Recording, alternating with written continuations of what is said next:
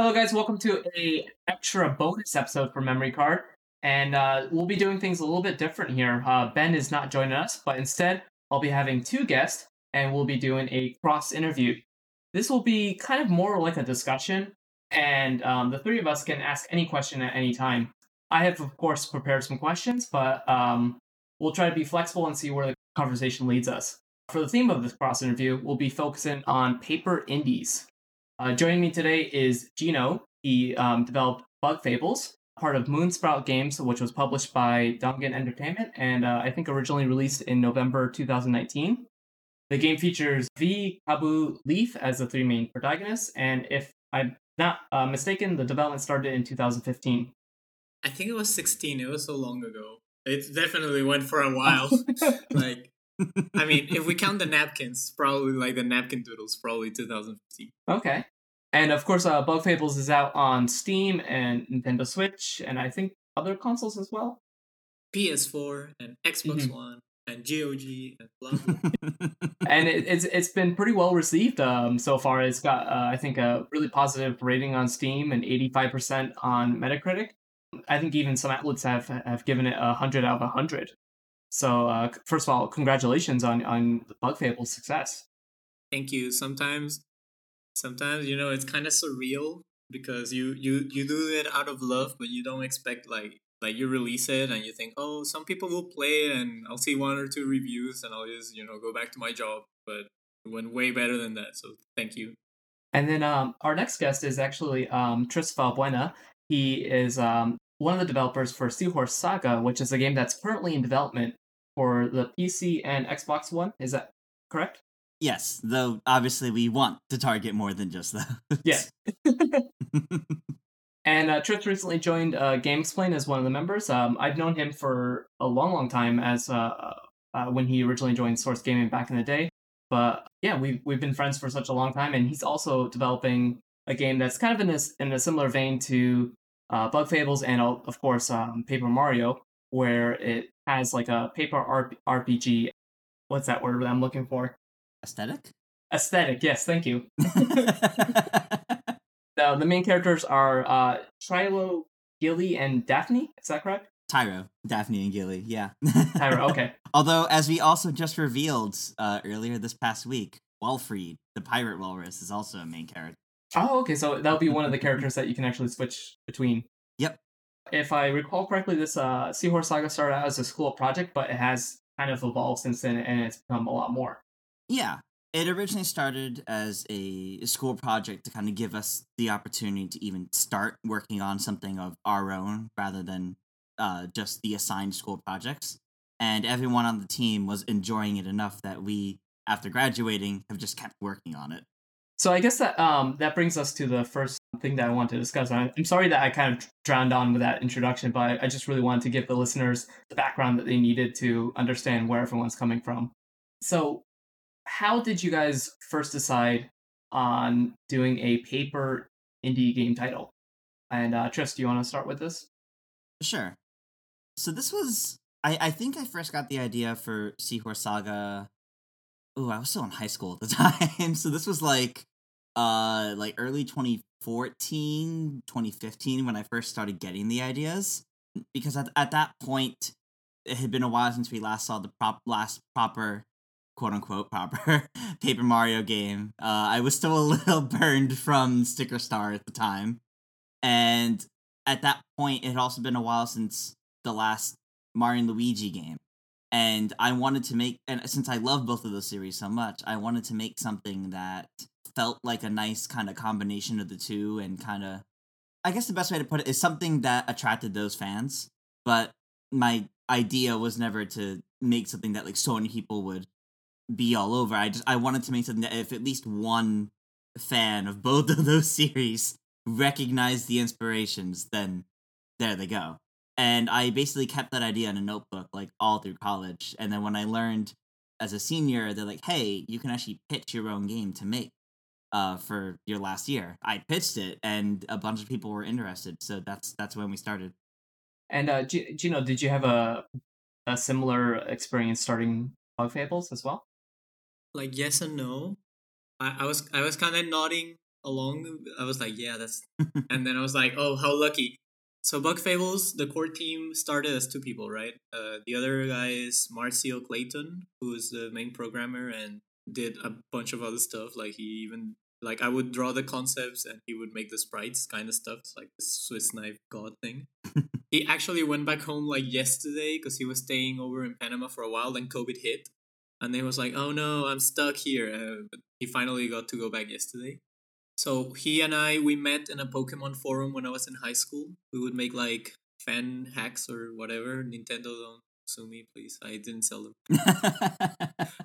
Like we would just play around, and we after we got tired of making fan stuff, we tried to make our own stuff, but we would always cancel everything. Like I'm telling you, it was 2 years of I came up with this amazing RPG setting, and then we would shelve it like 4 days later. It was like, nah, it's boring. And that continued for like years. Then I ended up going abroad to study in New Zealand, like media design school, game development.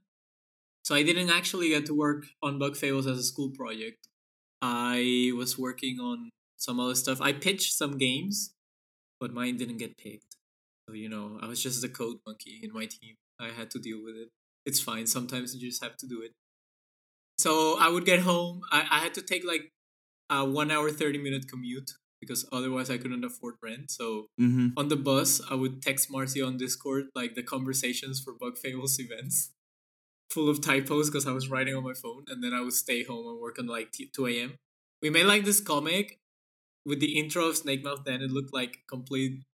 I'm going to try to find the page. And then we decided, hey, let's go again. Yeah, by this point, starting a new project was like, whatever, sure, let's go again. But this time is stuck.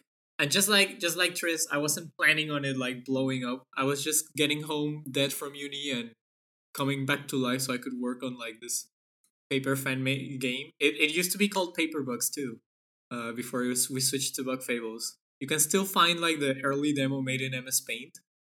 The only reason we decided to go for it was because even though the MS Paint demo was garbage, like I know, like I'm ashamed of it. Like if you play Bug Fables now and you play that demo, you're like, what? Started like this? People still liked it, and we thought, hey, this is finally something we post people care about, so maybe we can do something with it.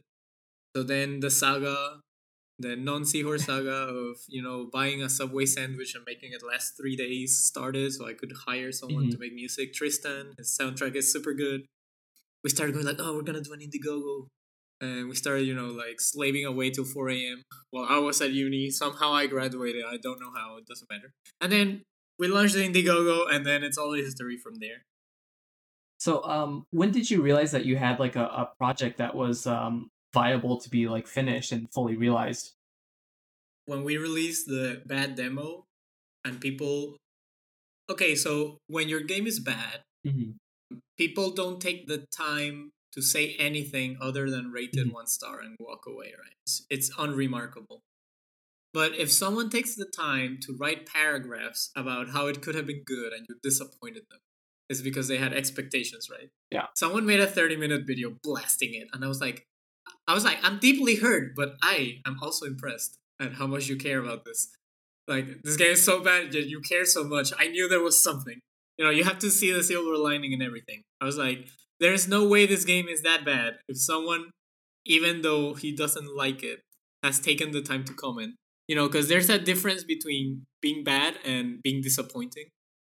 That's when we sat down and went like, hey, if we actually try, because we're doing everything like rushed at night with no plan. If we actually sit down and do this properly, I'm pretty sure we can make it better. And we did. That's the plot, I guess. We tried again. We went off social media for like 4 months. And when we came back, it was like new 3D models, new sprites, new battle system. Everyone was like, ooh. And then we just kind of went, yeah. Tris, how about you? When did you realize that you could take Seahorse Saga to the next level? So I obviously as development was going well during the school project phase, I wanted and I hoped that we could keep going with it. But the exact moment that I realized we really had something that we could do that with was PAX East 2019. because my school was located like an hour away from Boston, and because the school had such a big focus on game design, they had a booth at PAX East. And since we were one of the senior games, we were invited to have a spot there. So we actually got to show off our game for 3 days at PAX East, which was really exhausting, but also like really fun. Mm. And we actually had like a bunch of people come by, and we had people from the industry basically come by and give us a bunch of feedback on like, so it's obviously a student game, but you have potential here. You have something that you could actually see through here. And while it was really encouraging to get a bunch of feedback from like other indie developers or other people in the industry or other students that knew similarly, or just to see people excited by it, what definitely sold it to me on like, I want to keep this going, was this family of it was like a mother and like a 7-year-old and I think like a 5-year-old. And they came up, they saw like our cutout standee of Tyro the seahorse, and they stayed at the game for a solid like 30 minutes, and they tried to do everything they could. Oh.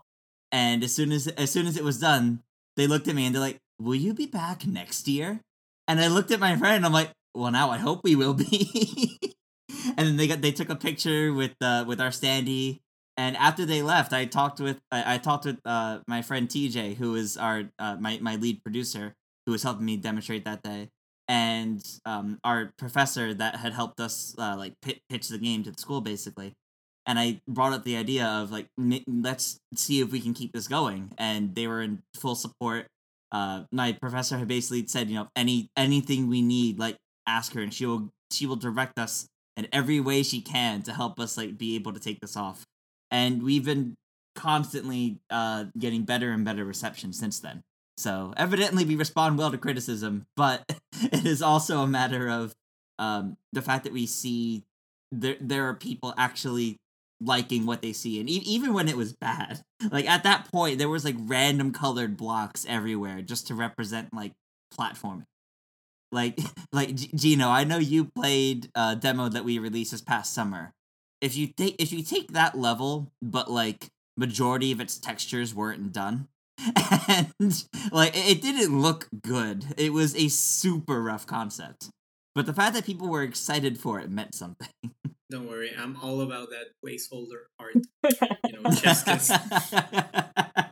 I mean, I could like definitely if it's not fun before being textured, it's not fun after being textured. You know what I mean? Mm-hmm.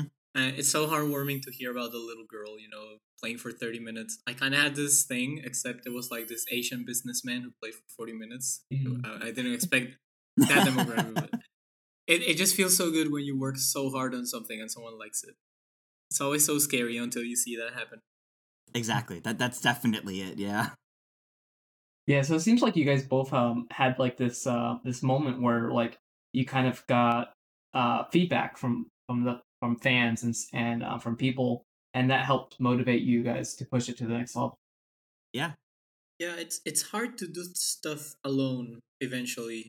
Like the motivation, I know you have to be disciplined because motivation comes and goes, but if you work alone too long, you start losing sight of why it's even good. You start hating it. You've played it so many times. You hate every bitch of it. Like, oh, this game sucks. It's so easy. And like I had to hack the game in real time to make it easier because we had fine-tuned it so much to play like a god that kids were dying in the first level because they couldn't do anything. Like, oh no. I got home with a notebook full of notes like, we have to do this for normal mode because kids are dying. Do it for the kids. Well, I want to kind of go back and like to ask you guys. So, what's your favorite Paper Mario game, or maybe Mario and Luigi title? And like, is there a particular element that you really wanted to reproduce in your games? I guess I'll go first. My favorite is the very first one, Paper Mario 64. Mhm. To me, I'm not saying it peaked there. I know people like other entries, but I got it like this Christmas present when I was like 5 years old or something. And it was unlike anything I'd ever played before. I used to play games where you didn't even read, like Mario 64. Like Ocarina of Time reading is like a very big stretch. You spend most of the time just walking around. It just felt so, magic. It was magic at 5 years old. I just liked everywhere was different, new people and new enemies, and It just felt like it was never gonna end. Like, because when you're a kid, you don't know, like, oh, this game probably only lasts 20 hours. No, I was like, this game's never gonna end. No matter what I do, there's always gonna be somewhere else. And I was stuck in the Bowser fight for like, I was like 6, so don't judge me. I was stuck in the Bowser fight for like 2 months. I actually had to ask a friend from school, like, hey, can you beat up Bowser for me? That's how I made my first friend. I was at school and I was like, overhearing people talking about Paper Mario. I was like, I need help. Can you come over to my house and beat up Bowser for me? So I guess it's probably nostalgia, but every time I play it, I'm just happy. Like, if I'm watching speedruns, I just rather watch 64. I did love the 1,000-Year Door, but I just think that the first one was so important in my life that it's impossible for me to, like, knock it down. I think it's really interesting because so many people I know that have played Bug Fables, they specifically see a lot of inspiration from the first Paper Mario specifically in it. Like, out of any Paper Mario game, it reminds them of the first one the most. So I don't know if that was truly intentional or not, but yeah, I think you definitely captured that that feeling that you got from the original. Man, when I read fan reviews, it's like 30% was intentional and 70% is I did that. yeah. I mean, it's been in development for years, so there's some stuff that just happens as you go, and you don't even realize you're doing it until someone points it out to you, like, hey, did you do this on purpose? And I'm like, no, but I'm glad you liked it. You should just claim credit for it. You should be like, oh yeah, that was totally intentional. Nah. You're very smart for catching it. Nah, it becomes this web of lies. I have to pretend I did it the rest of my life. I don't want to do it. In my case, my favorites in the both series entries. So I'll also touch upon Mario and Luigi. For Paper Mario, for me, my favorite really is 1,000-Year Door, but I think that is because that was the first one that I had played. Because I didn't have an N64 growing up. Well, we had an N64, but we only had like 3 games for it. But so I never actually got to experience the original Paper Mario until the Wii Virtual Console. Which I was very, very excited to go back to that one, and I love that one. But 1,000-Year Door was my first one, and there's a lot of I love the way the character swapping with the partners actually works out, and I love the way the world kind of comes together, even though you don't directly walk from one place to the other. I love how the world of Rogueport comes together. This whole area that isn't at all tied to the Mushroom Kingdom, but manages to come together in a way that still feels more developed than a lot of areas in Mario. It was really exciting to me, and I love so much about that game. And in similar note, my favorite Mario and Luigi game is Superstar Saga. So the very first one in that case, and I also love the remake for it, but that's another case of I loved this well interconnected developed world that wasn't part of the Mushroom Kingdom. Yeah. There's a theme here where I very clearly like when Mario leaves its comfort zone of home. I think it's really interesting when they actually take the time to develop other kinds of characters and species and show there's more than just toads out there.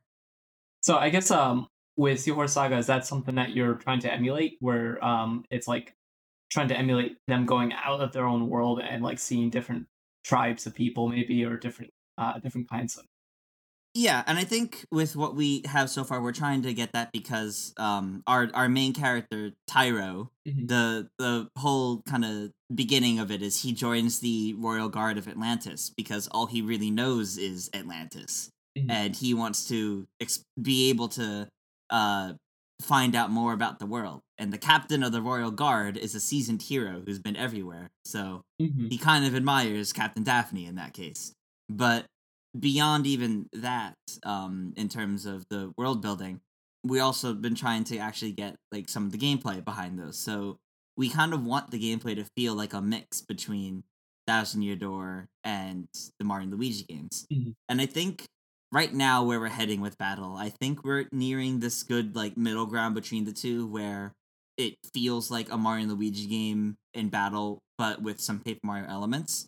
And then the overworld feels more like Paper Mario with like the swapping out partners and the different partner abilities and things like that. Yeah, I think like going through the overworld and having that partner abilities is something that like I personally really liked about the Paper Mario series, especially with the N64 and 1,000-Year Door, because it was always so exciting to get a new partner and to like be like, oh, I can do this now, and try to explore new areas. Yeah, definitely. It was fun to get a new character and it's like, oh, I can solve that puzzle now. That was like that you found further back. I wanted to say I'm excited. Like, I want to see the next demo because from what I play was so, it's pretty as hell. Like, we don't have to debate about it. It looks way better than Bug Fables. It looks sick. But I was like, because in the demo I played, I think they didn't have field abilities yet, right? Yeah, not yet. It took us a while to kind of get that in. And I've been so hyped to see like how you're gonna do it because your party is way bigger than Bug Fables. I noticed you have the 3 in the demo, and you release the Walrus, and I'm sure you're gonna have more. Yeah. I'm just curious to see how you handle the bigger cast because for me, even writing a small cast was pretty hard. I think in our case, it's complemented by our team size. So because I know how many of you were there for Bug Fables, like in total, like the amount of people that worked specifically on the game. If we don't count like contractors that we hire for like specific pieces or something, I would say the core team was 4. Yeah, but the writing was pretty much just me, so it was kind of hard. That's fair, and that can definitely get overwhelming. In Seahorse's case, especially since it started as a student project, which means there had to be a certain number of people on the team. I think we started with 6 people, and we kind of had like one person for each jurisdiction. So we had an artist, we had a designer, we had someone really good at programming, and we kind of started spreading out from there. And I believe now, again, not counting people that have kind of come and gone here and there, we're at about 12 people on our team right now. Nice. Yeah, so it's a decently sized team for an indie game, and we have a team of 3 writers. So they actually like work together. They as a whole kind of tackle the plot, but we have 2 people who kind of juggle the dialogue, and they've actually gotten really good at making it look like it was written by the same person. Trying to find that each character's voice and stuff like that can be a real challenge, especially with a dialogue heavy game. The way we've actually taken that approach, I guess the best way to put it is, I wanted to make sure everyone working on the game has a way that they feel attached to it. So what we actually do for our game is we have a submission form for characters, for like NPCs and such, and anyone on the team can submit a character. So they can show like what sea creature it is, and describe how they want it visually to look, the kind of personality the character would have. And when we start fleshing out that character, whatever writer is starting to work on that character, or whatever artist starts concepting that character, they sit down with the person that actually submitted it, so we can kind of everyone works together to make that character come together in like the best way they can. I never would have thought of doing like a submission form for NPCs. I'm so used to a small team. I'm fascinated. I am intrigued. I want to know more. It sounds pretty cool. Well, I mean, as Push said, this is a cross interview, so if you do have questions, I can answer what I can. I know. I get so overwhelmed when working with big teams. Like when I heard 12, I was like, "Damn, that was tough." Just managing everyone. As like the project owner, like the lead developer, it is a little daunting at times. The production behind it, it's tough to lead people when you, especially when you don't. For example, I know nothing about programming, so it's tough to lead that side of it. But that's why I have my my executive producer, my co-producer, and he and I sit down to kind of break everything up. And I handle a lot of the art and design side of things, and he handles a lot of the programming, the audio, and like the general production side of things. Don't see it as a weakness. Yes, see it as a strength. You don't know programming. You're not shackled by logic or feasibility or stuff that you can reasonably do in a time frame that won't kill your entire team. Nah, you don't know about that. You just say cool stuff. So powerful. No, I'm not even kidding, because since I program, right, sometimes I get cool ideas and I shut them down before I even speak, because I'm like, this is gonna kill everyone. I'm not even gonna say it. So I actually think there's merit to you being able to propose stuff without knowing if it's even possible, because then it's up to the team. Like, hey, we think it's worth it or not. You don't have like that weight already when you're proposing stuff. So I think that works in your favor, to be honest. That's totally fair, actually. I never thought of it that way, but that makes a lot of sense. I mean, your team's gonna hate you, but it doesn't. But it's still true. how important has the story been in development of your titles? Like, I know you said that you have I think 2 or 3 people dedicated to the story in Seahorse Saga. So, like, how long do you think the story is going to be in terms of like raw page count?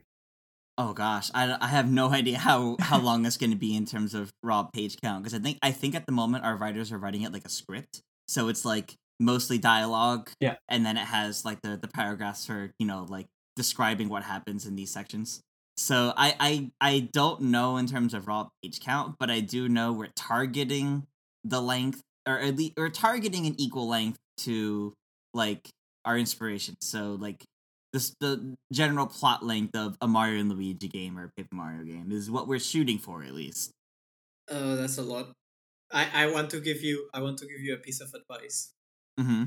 to save you from further suffering, because I found out too late. It's too late for me. Okay, so Bug Fables has 150,000 words, right?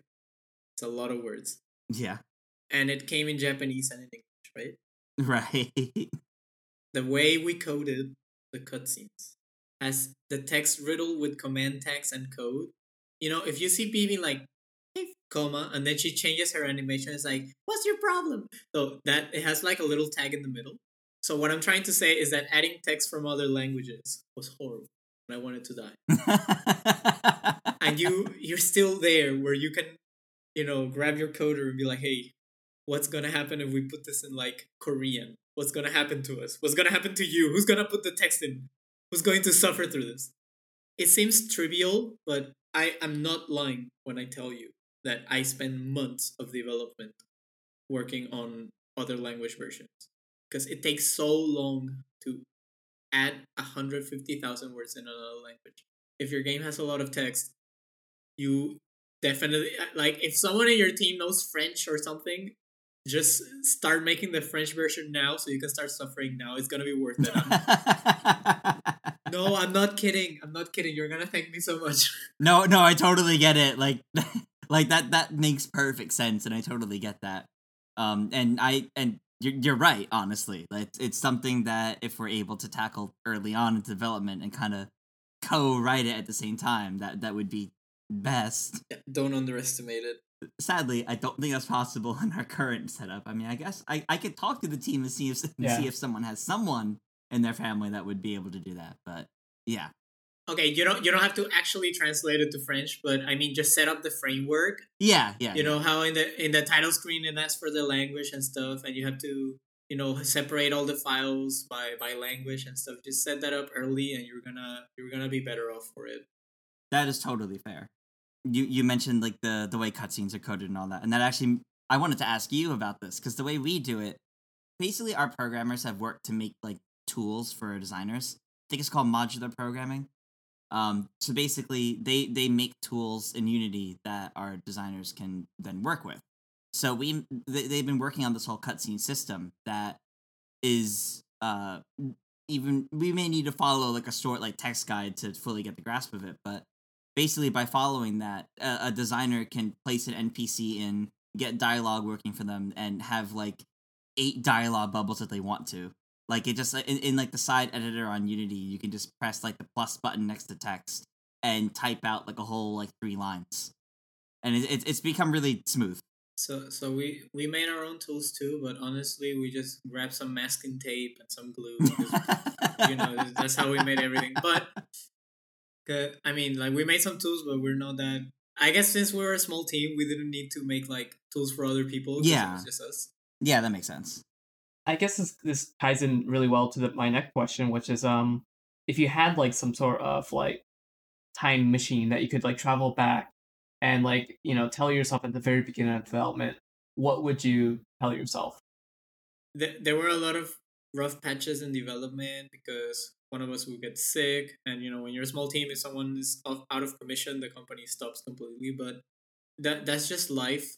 But if I had known how hard translation was gonna hit us, because basically we finished the game. The credits rolled, and then it was like, hey, time to put the Japanese text in. Oh no, Japanese doesn't even have automatic line breaks because all the text is put together. So we had to manually introduce line breaks or something. Okay, yeah, I would go back and be like, make a better text system. Do it. We actually remade the way our text system works for like any project we go forward. Mm-hmm. We grab this and we're like, Oh, this is man. never happening again. I can't handle it. We just future proofed from now on. That's what I would tell them. Myself. That's a good way of looking at it, of future proofing, because I think I would definitely take a similar approach, not just for the other languages you mentioned, but definitely future proofing in general. Because I think, within our first year of development, I think we've rewritten the battle system twice, and I think now we're good with it. But we had a bunch of things that were put in and coded in, and we had a lot of things hard coded at first for like the proof of concept that ended up being hard to remake later. So basically I would have gone back and be like, hey, make sure the programmers aren't like hard coding everything, because they're just gonna have to redo it later. Save time, and as you mentioned, future proofing. I guess like concepting and getting systems in places is like the most important advice, right? Like trying to get those systems in place, but also like trying out those ideas Mm-hmm. in like small scale experiments. Your fans are your best friends, and they will Mm-hmm. probably 99.9% never betray you, because so we beta tested bug fails because of the Indiegogo perks. You know, you could buy beta testing, and we set up a branch on Steam. We didn't set up a branch. I didn't know how to do that. I'm stupid. We just put the game on Steam, and then I sent beta codes to everyone. They weren't beta codes. They were just real codes. I just gave them like a free code later. I don't know. Tris, don't be like me. Research. Beta testing started in May, and the game came out in November. They had the game for 6 months. There was not a single leak of the game. And I didn't even make them sign NDAs or anything. They just respect you because you're making the game they want. Someone accidentally streamed the entire game on Twitch because he thought it was private, but you know, I told him, hey, can you take that down? And he did. So no hard feelings. So you have the people there, and if you are thinking like, hey, does this work? You're gonna run into the same problem I did. You've played your game so much, you don't know anymore. Just grab your 10 favorite backer Discord members. Sorry, I'm used to saying backers. I just be like, hey, you wanna be a secret tester? You know, you whisper in the ear, you like the secret tester role. And you're like, we're testing this out. Do you have any feedback? Because now with COVID, we can't go to PAX, right? Sad COVID knows us. The mother with the kids, like, oh no more PAX. Yeah, exactly. But you can't go too long without having fresh people play it. It doesn't even have to be your Discord. If you have like a friend who's never played it before, and he's like a good friend but not good enough friend that he's not gonna insult you, you can be like, hey, can you play this?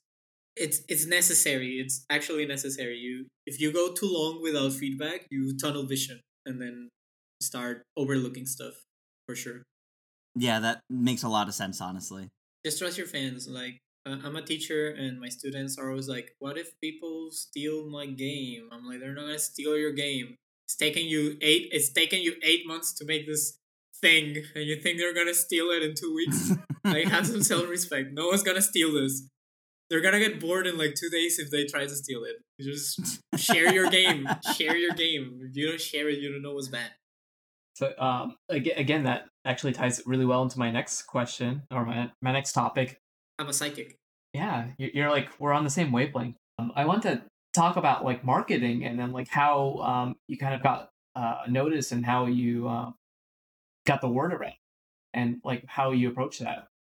I can only guess, because honestly, I did do my best, but sometimes it feels like it feels kind of lucky. Like, I'm not lying. Sometimes I would get high investment in some tweets that I posted without any care for, and sometimes tweets that was like, oh, people are gonna love this. I got like 2 likes, and I mean, I tried to use the hashtags as much as I could. We had a Tumblr when Tumblr wasn't dead.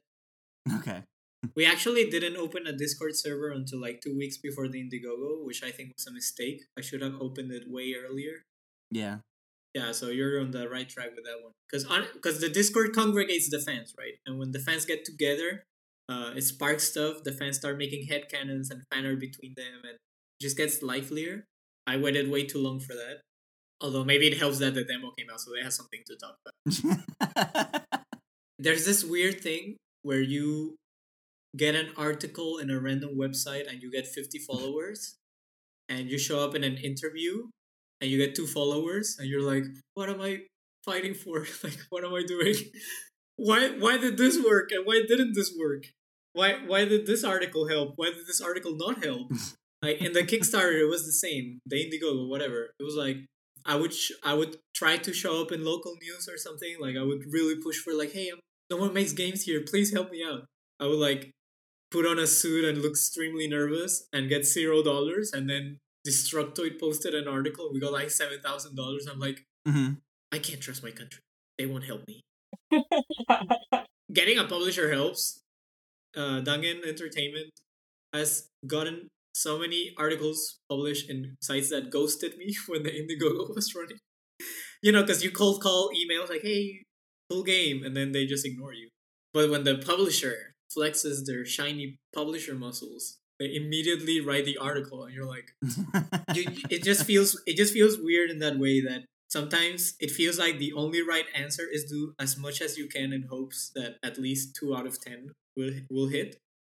And I don't know, you have a podcast, so I think you understand. Sometimes it's like, you just gotta go for it. My only advice is don't be shy. You will get shut down. It's fine. It's part of life. But eventually someone won't show you down, and that will matter. So just keep going for it. Yeah, I was gonna say actually, I just joined Q Games as part of their marketing team, so this is kind of like a really selfish question to ask. No, it's okay. I think anyone who hears this can make use of it, so it's not that selfish. Yeah. I definitely think marketing is something that even if you like go to school for it and learn it for a while, which someone on my team took like 3 marketing classes during college, most of their ideas have not worked.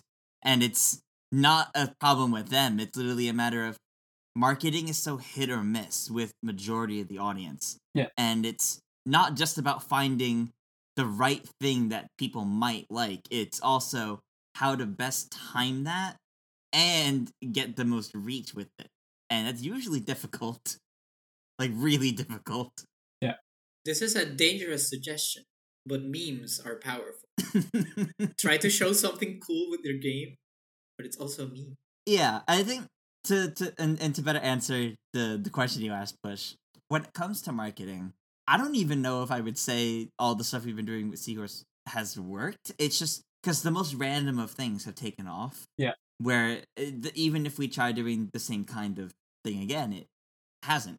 And I think, strangely enough, what actually takes off isn't what we post to the social media. It's when, for example, when I joined GameXplain, and I got the sudden surge of people looking at my profile, we got like 30 followers. And I'm like, we didn't even post anything today. Wow. So yeah, it really does sometimes come down to just the right people looking at the right things and talking about it where you can. So I have it like nice shiny first thing mentioned in my Twitter profile that I'm the lead designer on Seahorse Saga. So someone goes to my Twitter profile, ooh, what's this? And they click on the different things that I link to. And that's been successful, but that's not doing anything with the actual social media. But when it comes to actual social media posts, I think being experimental, trying to see what works, is probably the best thing you can do, because the worst thing that happens is it just doesn't go. Yeah, I'd say in my personal opinion, like I think like you guys are both on the right track. You know, posting as much as you can, or like, you know, trying different avenues as much as possible, and like seeing what sticks, I think is very, very important. And then the second is as you said, Tris, like, and kind of, you know, also hint at this is you know, knowing the right people, and also like getting them to help you and to cover and everything like that is also vital. You know, both of those. And like sometimes you don't need one or the other. You can get by with just one.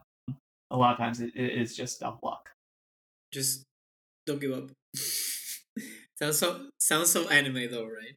Yeah, don't give up. It's a self-help book, but honestly, I think people make fun of the self-help books because they sound silly, but at the end of the day, it's true, and they just don't want to admit it. It's like, oh, there's no way just believing in yourself is gonna work, but it does. I have found as another tropey thing to mention, outside of outside of never give up. As another trope, the power of friendship in like big shiny rainbows and all that. The biggest surge that we've really gotten is when like indies band together and promote each other, and I think that goes for most indie games that are around the same size.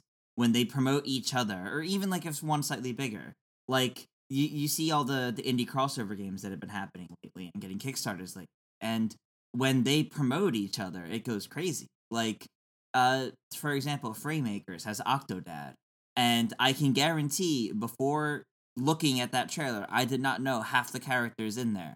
And now I follow most of those games because it got me to look at them. And the indies supporting each other really does work, and it really helps each other. When I saw Framemaker, I was like, I'm not big enough yet to win a Smash clone. although if you think about it, it's kind of curious, right? We're talking about indies supporting each other, but in projects like that, it's people who already made it, right? I don't know if it always is, but because like look at Indie Pogo, for example. That started from something relatively small, and I think they had some of their own original things in there as well, and it just started getting bigger and bigger. And sure, people don't talk about Indie Pogo much now, but I'm pretty sure Indie Pogo was like decently successful, and they got Shovel Knight too, which was a big deal. So just because Shovel Knight saves things, I guess. Indie Pogo was fun as hell. Like, I backed it and I played it on release and started posting paragraphs on the Discord like, hey, it's fun to me, and they're like, no, and I'm like, oh, no, just kidding. It was good. Oh, Framemakers doesn't have Shovel Knight, does it? Not yet. Isn't it tragic that the entirety of the Bug Fables cast would not survive Underwater? Magic. Magic and air bubbles. There you go. It's the perfect secret crossover. I mean, Bug Fables is done, so I can't add Seahorses into Bug Fables anymore. Like, it's done. Of course. Within 1.1, like, free DLC boss and stuff, and we're done. Like, I have to move on from that right now, but the inverse is like... Same with the Seahorse Saga. But then I'm thinking, like, hey, I can't put Leaf in Seahorse Saga because he would just drown to death and die. Great. Oh, maybe we can put like a little helmet. Who knows? It's just when you care about lore so much, you lose cross-promotion opportunities. That's the sad life of an indie then. Well, you have like a fun cross-promotion going on now, don't you? With like, it was some sort of... I don't remember the exact detail. Wasn't it like a V costume for someone in a different game? Yeah. But it's kind of different, right? It's just a costume. It's not like bees inside the game shooting lasers at aliens. It's like, oh, I'm going to dress up as a bee. And honestly, that was the easiest promotion thing because if you think about it, being a bee is so normal. Like, everyone wants a queen bee costume. That's fair. You can't help but ask yourself, like, is this really a self-promotion? She's just dressed as a bee. I'm kidding, but you get it right. Mm-hmm. Bees are great. Praise the bees. Do you have like pet fish on a bowl or something? No, I would love to have like more pets if I was in an environment where I could like actually have a bunch. I had pet fish growing up, but it's been more of a I like going to aquariums. I've always liked the environment, and it's always been very like serene and peaceful. Makes sense. Aquariums are great. Not that I can easily do it, but I used to go a lot growing up. Well, I wanted to ask you, kind of as a last question, is there's so many other paper indie titles that are in development. Like there's a Scrap Story and a bunch of other ones. So is there any ones that that you're personally excited for besides Bug Fables and Seahorse Saga? I'm actually really looking forward to Scrap Story, and I believe the other one has changed names to Born of Bread. They both just look really good and really stylized, and I actually look forward to seeing more from those games and actually giving them more of a try. Yeah, I'm glad you said Scrap Story because Scrap Story didn't have combat in the demo I played. It was just exploration.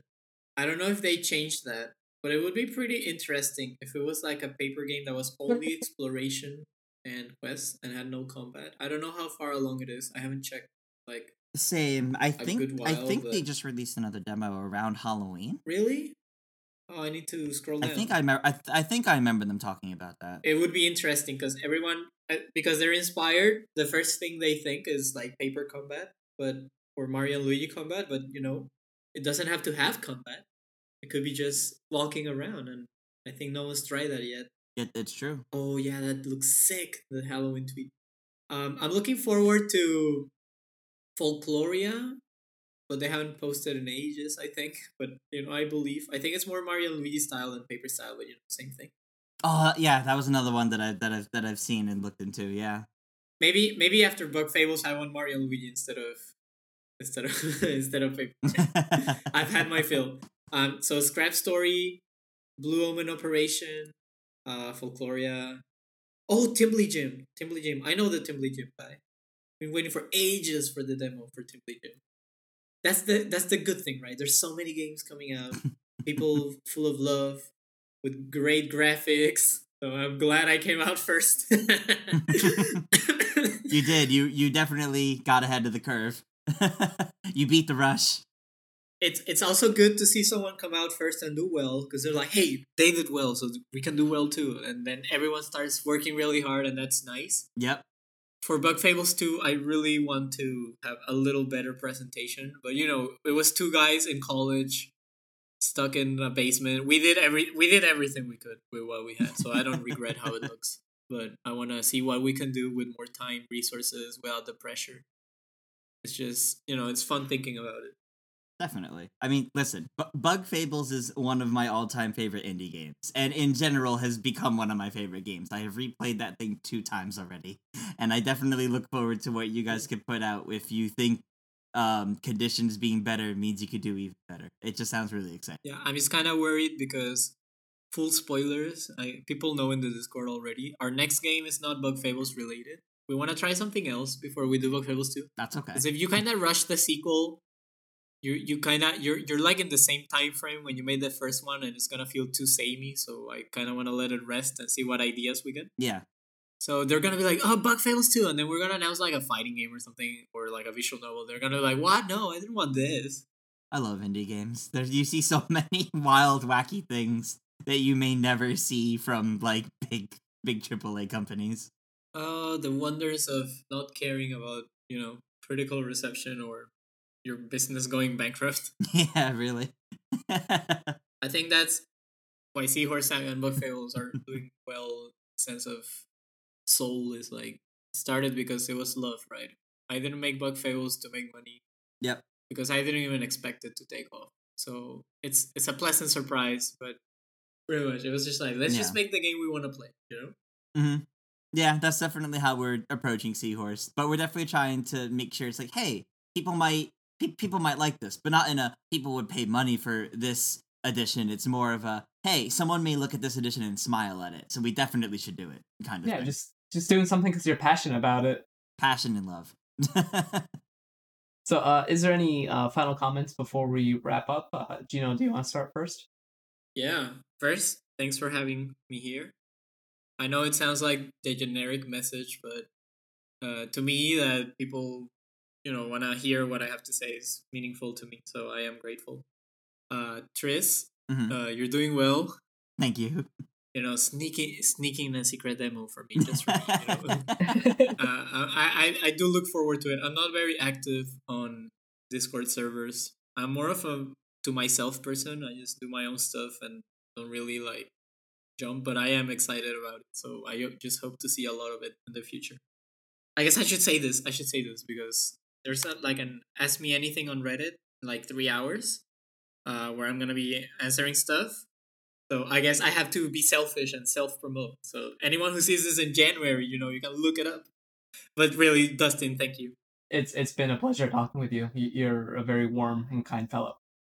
Tris, is there anything else that you'd like to say before we finish up this podcast? Yeah, likewise in this case, just thank you for having me on. I'm always happy to talk about indie games in general, but getting to talk about my own and also getting to talk about Bug Fables, that's always really exciting. And I love seeing like the little developer interviews you do, Gino, and getting to like learn more about the inner workings of how Bug Fables went.